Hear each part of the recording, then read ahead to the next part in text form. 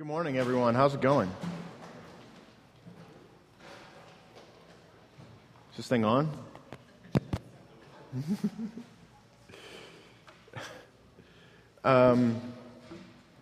If you have your Bible, you can open it to 1 Samuel 18. If you don't have your Bible, we have some in the back, but we also, if you have your study guide with you, we are on, I think it's page 29 in that study guide that we've prepared for you. Let's pray again and dig into the story this morning.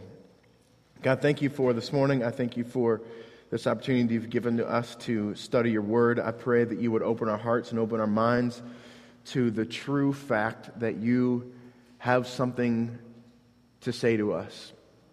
God, prepare our hearts with this knowledge that you are the God of the universe who created it by speaking into existence, and you sent your Son Jesus to come to this earth to redeem us, to restore relationship with you.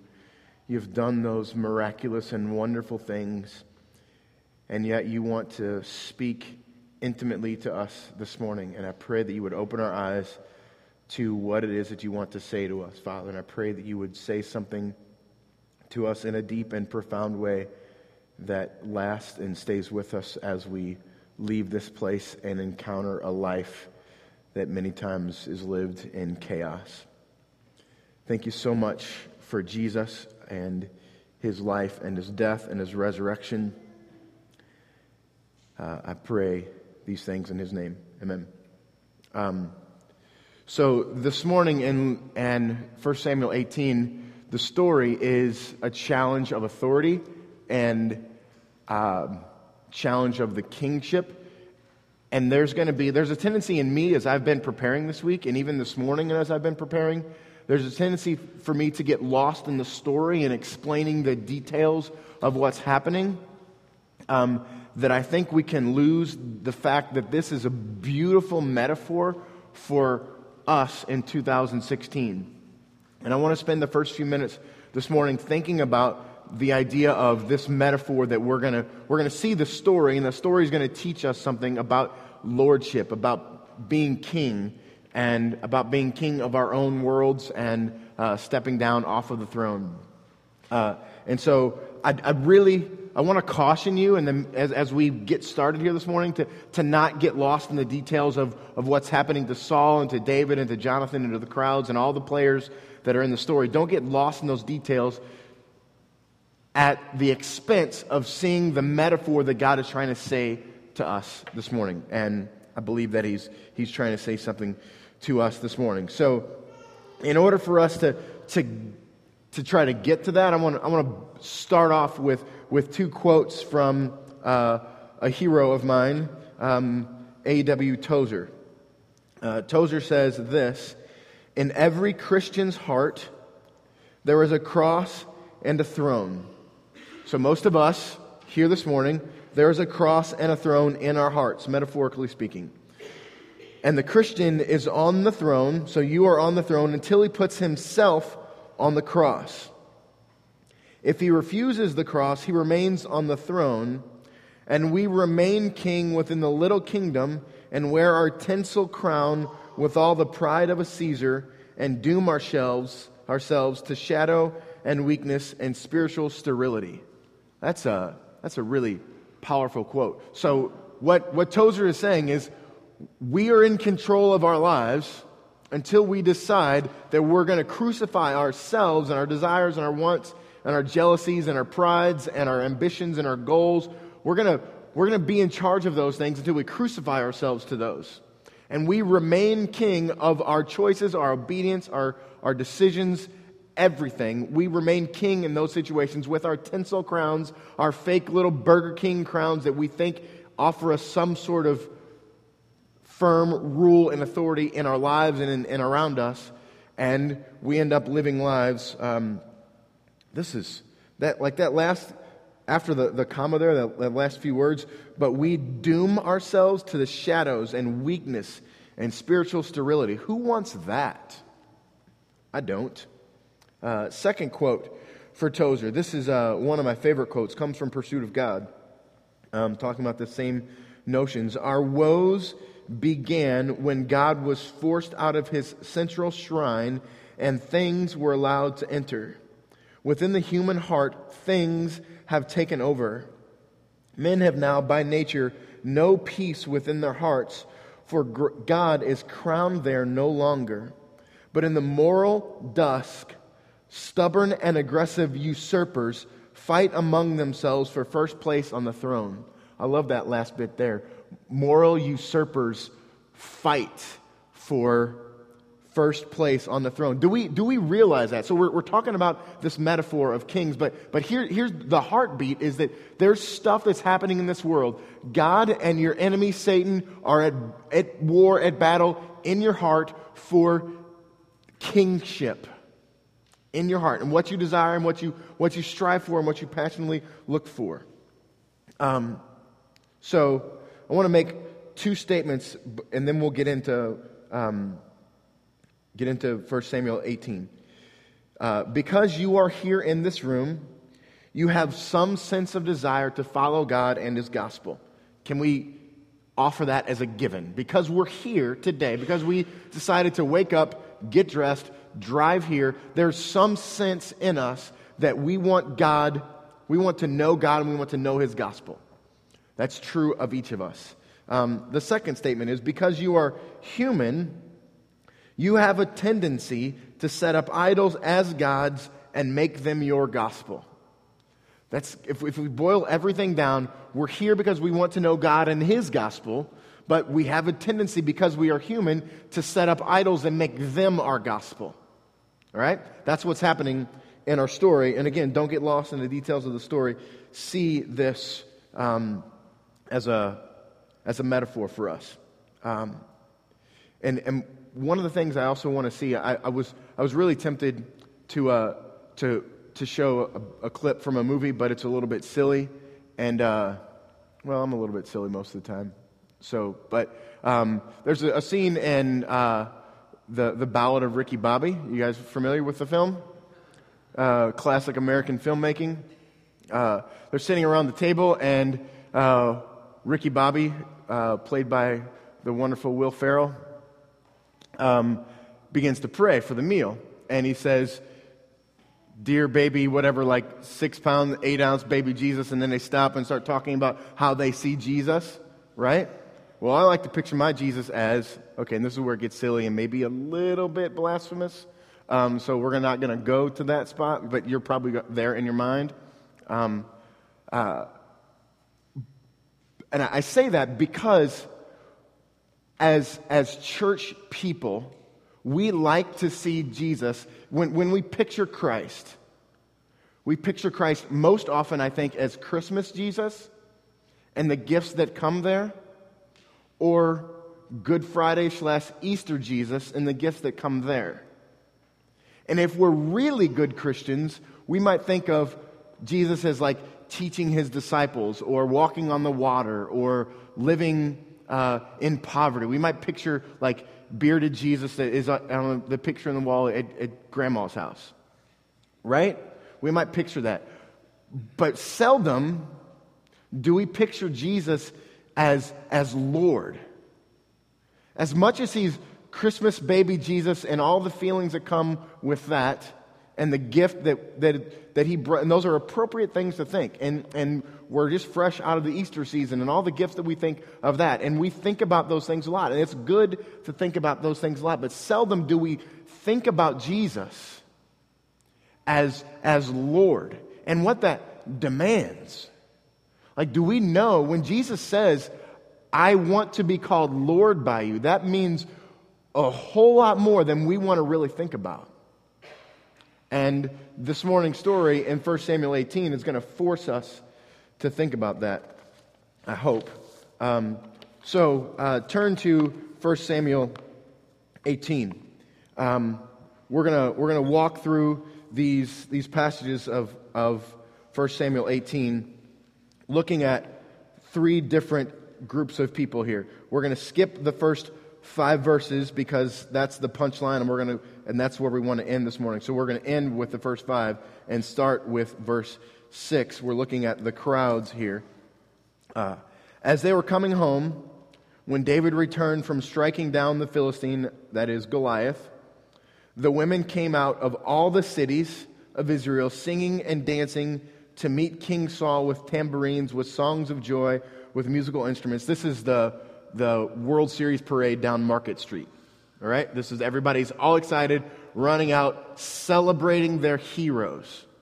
That's important to note. They're celebrating their heroes, playing with tambourines, and the women sang to one another as they celebrated. They're throwing a party, and they say, Saul has struck down his thousands, and David his 10,000s.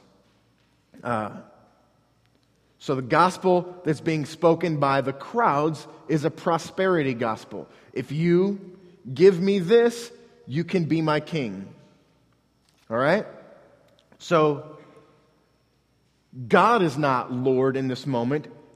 Saul and David are Lord because they're giving them what they want. And this is, okay, don't get lost in the details of the story. Let's see the metaphor.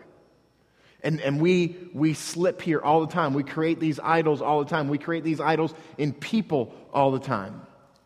We create these idols in churches. We create these idols in our spouses. We create these idols in our jobs. We create these idols everywhere. As long as you give me this, you can be my God. But at the heart of that, you're God there, right? You can be my Lord as long as you're good to me. As long as you're my definition of good to me. Again, this is Christmas and Easter Jesus. Christmas Jesus brings us, love has come and dwelt among us. Emmanuel, God is now with us, dwelling with us. There's so many gifts that are there. And Easter Jesus is now He's resurrected. We're champions. So God is giving to us. But in the middle of that is lordship. I want to read Luke chapter 9, familiar verse alert. Listen to it. And he said to all, if anyone would come after me, let him deny himself and take up his cross daily and follow me. Crucify yourself is when Jesus demands to be Lord of your life. He's demanding that you crucify yourself. This isn't Christmas or Easter Jesus. This is like firm hand Lord Jesus. Verse 24, for whoever would save his life will lose it, but whoever who loses his life for my sake will save it. Who wants to put themselves at odds with God? Raise your hand if you'd like to put yourself at odds with God. Good answer. But we do this all the time. I do this all the time. I put myself at odds with God by being disobedient to Him and untrusting that His way is the best way. And this is the crowd. As long as you're doing what I want you to do, God, you can be my God. And when we see king here, insert God. Now, let's get to Saul. Saul is the big one here. Verse 8. And Saul was very angry. Let's stop each time we see something about Saul's demeanor. He's very angry. Why is Saul angry here? Because he's a wicked, jealous man who sits on the throne. Because his gospel is self. As long as I am in charge, as long as I am the hero, you can be my God. But that's not really God at all. So the crowds had the prosperity gospel, give me this and you can be my king. Saul's gospel is his self. As long as I am in charge, everything is good. All is well. And Saul was very angry, and this saying displeased him. He said, they have ascribed to David 10,000s, and to me they have ascribed thousands. What more can he have but the kingdom? A couple of things to note there. One, this is a very big compliment that they're paying to Saul. You are responsible for 1,000 people. That's a lot, right? That's a compliment to him. But David's compliment is better, and it drives him crazy. It brings jealousy into his heart. But what else there? And to me, they've ascribed thousands. What more can he have but the kingdom? Do you see how he's exposing his idol there? What more can they give him but what I consider to be my God? Saul is motivated by his idol and the thing that he worships. You can have anything that you want, but I know the next step for David is to take my throne, and I don't want to give up my throne. Don't get lost in the details and see the metaphor here. This is poking at it. And if you don't see it poking at you, then you're not looking closely enough. Because it's poking at you. It's poking at me. Verse 9. Verse 9 is, he's seen David as a threat to his lordship. And this is what the response of Saul. And Saul eyed David from that day on. The next day, a harmful spirit. So Saul is angry. He's eyeing David. He's distrustful of David. And now a harmful spirit from God rushes upon him. And he raved within his house while David was playing a lyre. And he did day by day. So basically, don't get lost in this picture. What's happening is David's playing gentle, soft music, and Saul is literally crazy. He's raving crazy. And why is he raving crazy? Because there's a threat to his idol. And again, we brought from the first givens, by our presence here in this room, we have a desire to know God and His gospel. And by the fact that we're humans, we have this tendency to set up idols for us. So we all have them, and God is a serious threat to them. And the metaphor that this is teaching us is these are the products of you giving into your idol, and these are the products of you giving into God. Do you want to put yourself at odds with God? Saul is putting himself at odds with David. Also, I want to say this. Saul isn't mad at David. Who's Saul mad at? Not rhetorical. Saul's not mad at David. Here's a hint. It's a 3-letter word and begins with a capital G. Well done, Megan. Way to go. So I need you to see this big picture in the story. The physical reaction that Saul has is to attack David physically. But he's not mad at David, he's mad at God. And this is the manifestation, the greatest manifestation of Saul of God, to Saul of God, is David. And so Saul attacks David. So as you think through this idea of a metaphor and what your idol is that you cling to, what your idol is that you don't want to give away to God. And that manifests itself by being frustrated and angry at someone, some things, some way. You're not mad at David. You're mad at God. Saul is the perfect picture of that. And he's jealous. In fact, I want to read a quote from Scott Sauls. Fire that up there, Cooper, that quote. Scott Sauls says this: jealousy mourns and grieves because of those who rejoice, and rejoices because of those who mourn and grieve. We get jealous. Whenever you get jealous, it's you're God. You have a self-gospel. And so what would the proper... I mean, David and Saul are on the same stinking team, right? It's like somebody on your team hits a home run and you get mad at them. It's just dumb. But here, it's a completely different story. And I think if we were honest enough with ourselves, the jealousy creeps into us. And we rejoice when people mourn, and we mourn when people rejoice. Man, it's a reality for us. Let's go back to the story. Verse 10 again. The next day, a harmful spirit from God rushed upon Saul, and he raved within his house while David was playing the lyre, and he did day by day, and Saul had a spear in his hand. Watch what jealousy does. Verse 11, Saul hurled the spear, for he thought, I will pin David to the wall. But David evaded him twice. Who's Saul really trying to kill? He's trying to kill the threat to his gospel. His gospel is, if I have this, I'm going to be good. And David is the threat to that. God is the threat to that, because God has anointed David as the next king. Saul is mad at David, not at God. So he's trying to kill God. Isn't that stupid? What happened the last time somebody tried to kill God? How'd that work out? I guess in this story, the next time somebody tries to kill God. This happens before Christ gets crucified. Verse 11, and Saul hurled the spear at him, for he thought, I will pin David to the wall. But David evaded him twice.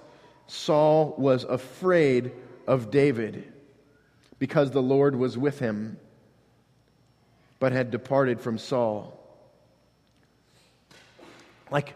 We don't earlier in 1 Samuel, the Lord departs from Saul because Saul was disobedient. We walk around talking a lot about grace here at North Church, but obedience really, really, really, really, really matters. And here, let's add, I don't know how many reallys I just said, but add one more, and it matters that much here. It really matters. He was, look, I mean, it's just silly, but allow this story, the reality of this story, to be a metaphor for us. Saul was afraid of David because the Lord was with him, but had departed from Saul. If he was really afraid of him and allowed the gospel of God to rule his heart and not the gospel of self to rule his heart, wouldn't he just go back? That happens to David later. This very David runs away from God, chooses himself, chooses to gratify his flesh, has adultery, murders, does many terrible things, but runs back to God. This is not disobedience is not an end for Saul unless he continues to allow his own self-gospel to rule him. That's so important. David was afraid of Saul because the Lord was with him. But just go back. God will welcome you. Where you are here now, in this place, in this time, apart from God, giving into the prosperity gospel or giving into the self-gospel, God says to you, my love is steadfast. You can have my grace. Come back to me. Saul has that option, but his gospel is loud. It's very loud. Verse 13, so Saul removed him from his presence and made him a commander of 1,000, and he went out and came in before the people. And David had success in all his undertakings, making Saul even more jealous and even more mad, because he mourns when people rejoice. For the Lord was with him. Again, he's not mad at David, he's mad at God. David's successes were because of God. Verse 15. And when Saul saw that he had great success, he stood in fearful awe of him. Again, David is really the picture of God in Saul's mind. He's afraid of God. And the answer is so simple right in front of him. Verse 16, but all Israel loved, and Judah loved David, for he went out and came in before them.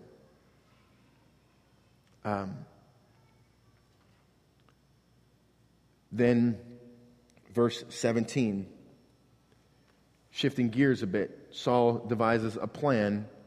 He says to David, here is my elder daughter Merab, and I will give her to you for a wife.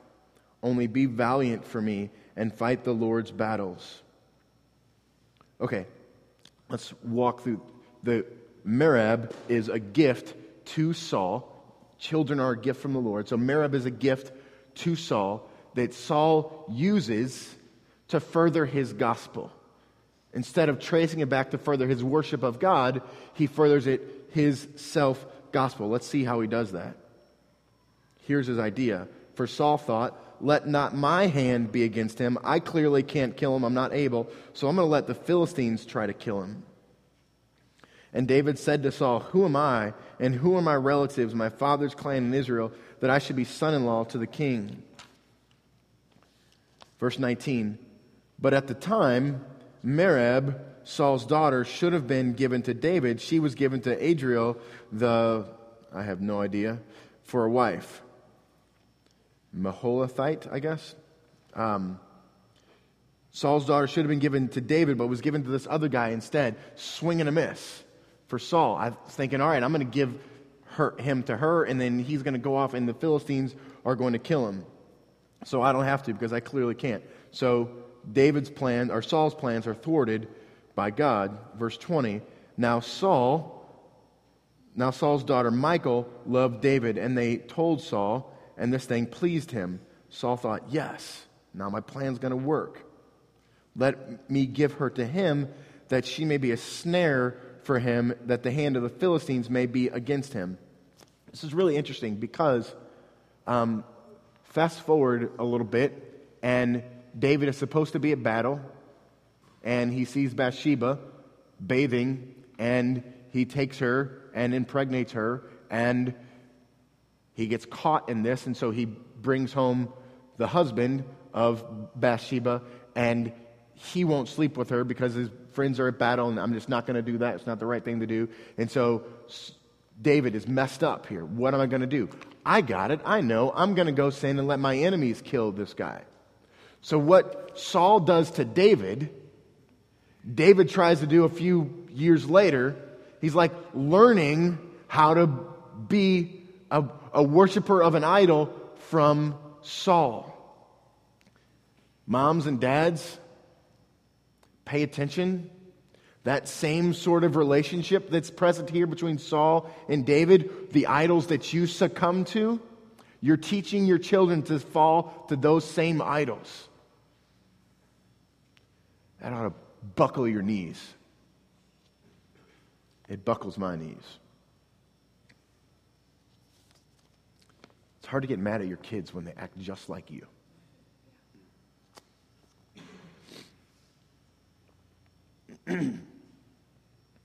Verse 21. Saul thought, let me give her to him, that she may be a snare for him, and the hand of the Philistines may be against him. Therefore, Saul said to David a second time, you shall now be my son-in-law.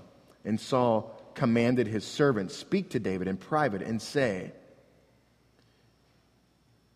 by the way, let me just speak about that word servants. They're people whose job it was to empower the king, Saul.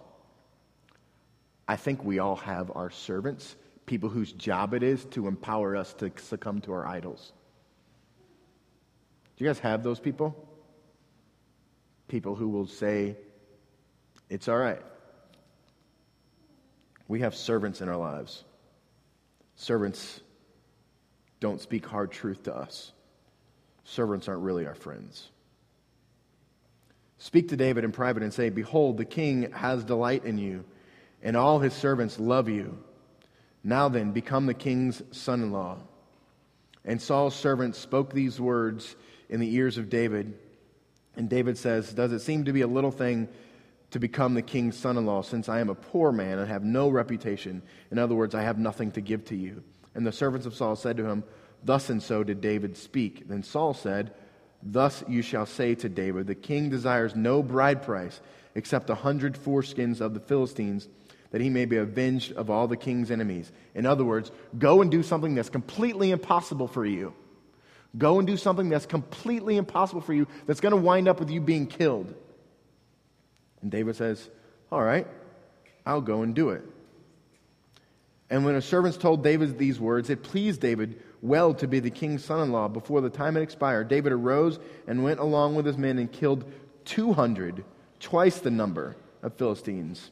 And David brought their foreskins, which were given in full number to the king, that he might become the king's son-in-law. And Saul gave him his daughter Michal for a wife. But when Saul saw that and knew that the Lord was with David, and that Michal, Saul's daughter, loved him, Saul was even more afraid. so Saul was David's enemy continually. So Saul's doing all these things, making these plans, and his plan works to perfection. It happens exactly the way he intends it to work out, and it backfires. Our plans are going to be thwarted by God's plans. They're going to backfire, and they're going to leave us in bad places. Let's skip back to verse 1 and see Jonathan, the proper response to a threat on our own lordship. As soon as he had finished speaking to Saul, the soul of Jonathan was knit to the soul of David. Something supernatural, spiritual happened between David and Jonathan loved him as his own soul. Verse 2, and Saul took him that day and would not let him return to his father's house. Then Jonathan made a covenant with David because he loved him as his own soul. And Jonathan stripped himself of the robe that was on him and gave it to David, and his armor, and even his sword, and his bow, and his belt. This is important to note the practical nature of what's happening here. Jonathan is literally stripping himself of his privilege and giving that privilege over to Saul, giving it over to David, who is the heir to the throne of Saul. Who gets to be king next? Jonathan does. But Jonathan's actions here say, no, I don't. I give it to you because clearly the Spirit of God is upon you. You've been anointed as king. I am going to give of myself in order to acknowledge the fact that God is my king. This is the response that God has for us. This is what God intends for us. This is the real gospel. Exchanging the temporary for the eternal. Jonathan strips himself of all of his privilege and gives it to David. And David went out and was successful wherever Saul sent him, so that Saul set him over the men of war. And this was good in the sight of all the people and also in the sight of Saul's servants. I want to center in on Jonathan as we end here this morning. Jonathan is the definition of meek here. And meek is a word, I think in our context, I've said this many times, meek is a word we think of shy and bashful and weak, but there's a strength to meekness. And Jonathan is the definition. Here is the Greek dictionary word of definition of meek. It's the disposition of spirit in which we accept God's dealings with us as good. The disposition of spirit in which we accept God's dealings with us as good. So, if the idol of self rules Jonathan, David is a threat. If God is on the throne, then David is not a threat. He's a manifestation of God's presence. And our response to that is to rid ourselves of what we think we're owed, our privilege. We think that we're owed something, and rid it of ourselves and give it back to God. That's exactly what Jonathan does here. And in our minds, we have been given, America is incredible, and the opportunity that we have is incredible, but it's done an incredible disservice to us because it's taught us this idea of the definition of success. It's taught us that this is what we need to be successful. And here, in this story, Saul is pursuing that definition. I want for me. I want to satisfy me. And Jonathan is doing the complete different. God, I trust that your dealings with me are good and only good. And his response is to rid himself of his privilege. And what does Jonathan gain? He gains way more than what this world could offer to him. And this is the metaphor for us. See the story and the details of the story, but more, see the metaphor. What do we chasing? What are our idols? And when we chase those idols, we are literally saying to God, I'm better than you at being God. And we literally put ourselves at odds with God. I asked you 20, 30 minutes ago, who wants to put themselves at odds with God? No one raised their hand. You answered correctly. Now let's ask a different question. Who is putting themselves at odds with God? Yes. All the time. And it's clearly not, in this story, it's clearly not smart. But we don't understand. We fail miserably. So let's see Jesus as Lord, the one that says, get off of your throne, crucify yourself, because I want to give you life. Do you really believe that? What motivated Jonathan to strip himself? This is what needs to motivate us. This is the idea of being meek and full of faith. Be faithful to God because He is faithful to you. Trust Him. Let's pray, and I'll give you some time to reflect. God, thank you for this morning. Thank you for this story of David and Saul and Jonathan. Thank you for the example of Jonathan. God, I pray that you would press into us. God, I pray you would show us, illuminate for us our idols. I pray you would not bring servants to us who help us to give in to our idols, but instead you would bring us prophets who speak hard truth to us and bring us closer into relationship with you. God, I pray that you would make it obvious to us where in our hearts we have a white-knuckle grip on our thrones, unwilling to climb off of them. Because being at odds with you is just not smart. God, center our minds around you. God, speak clearly to us now as we respond to you. God, and as we take of communion today, may we not just reflect on a resurrected Christ, but may we reflect on Luke 9:23.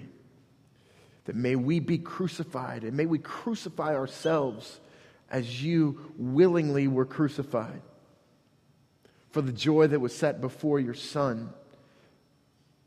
For the joy that is set before us, may we crucify ourselves. And as we break of the bread and dip it in the bowl, God, shout in our brains.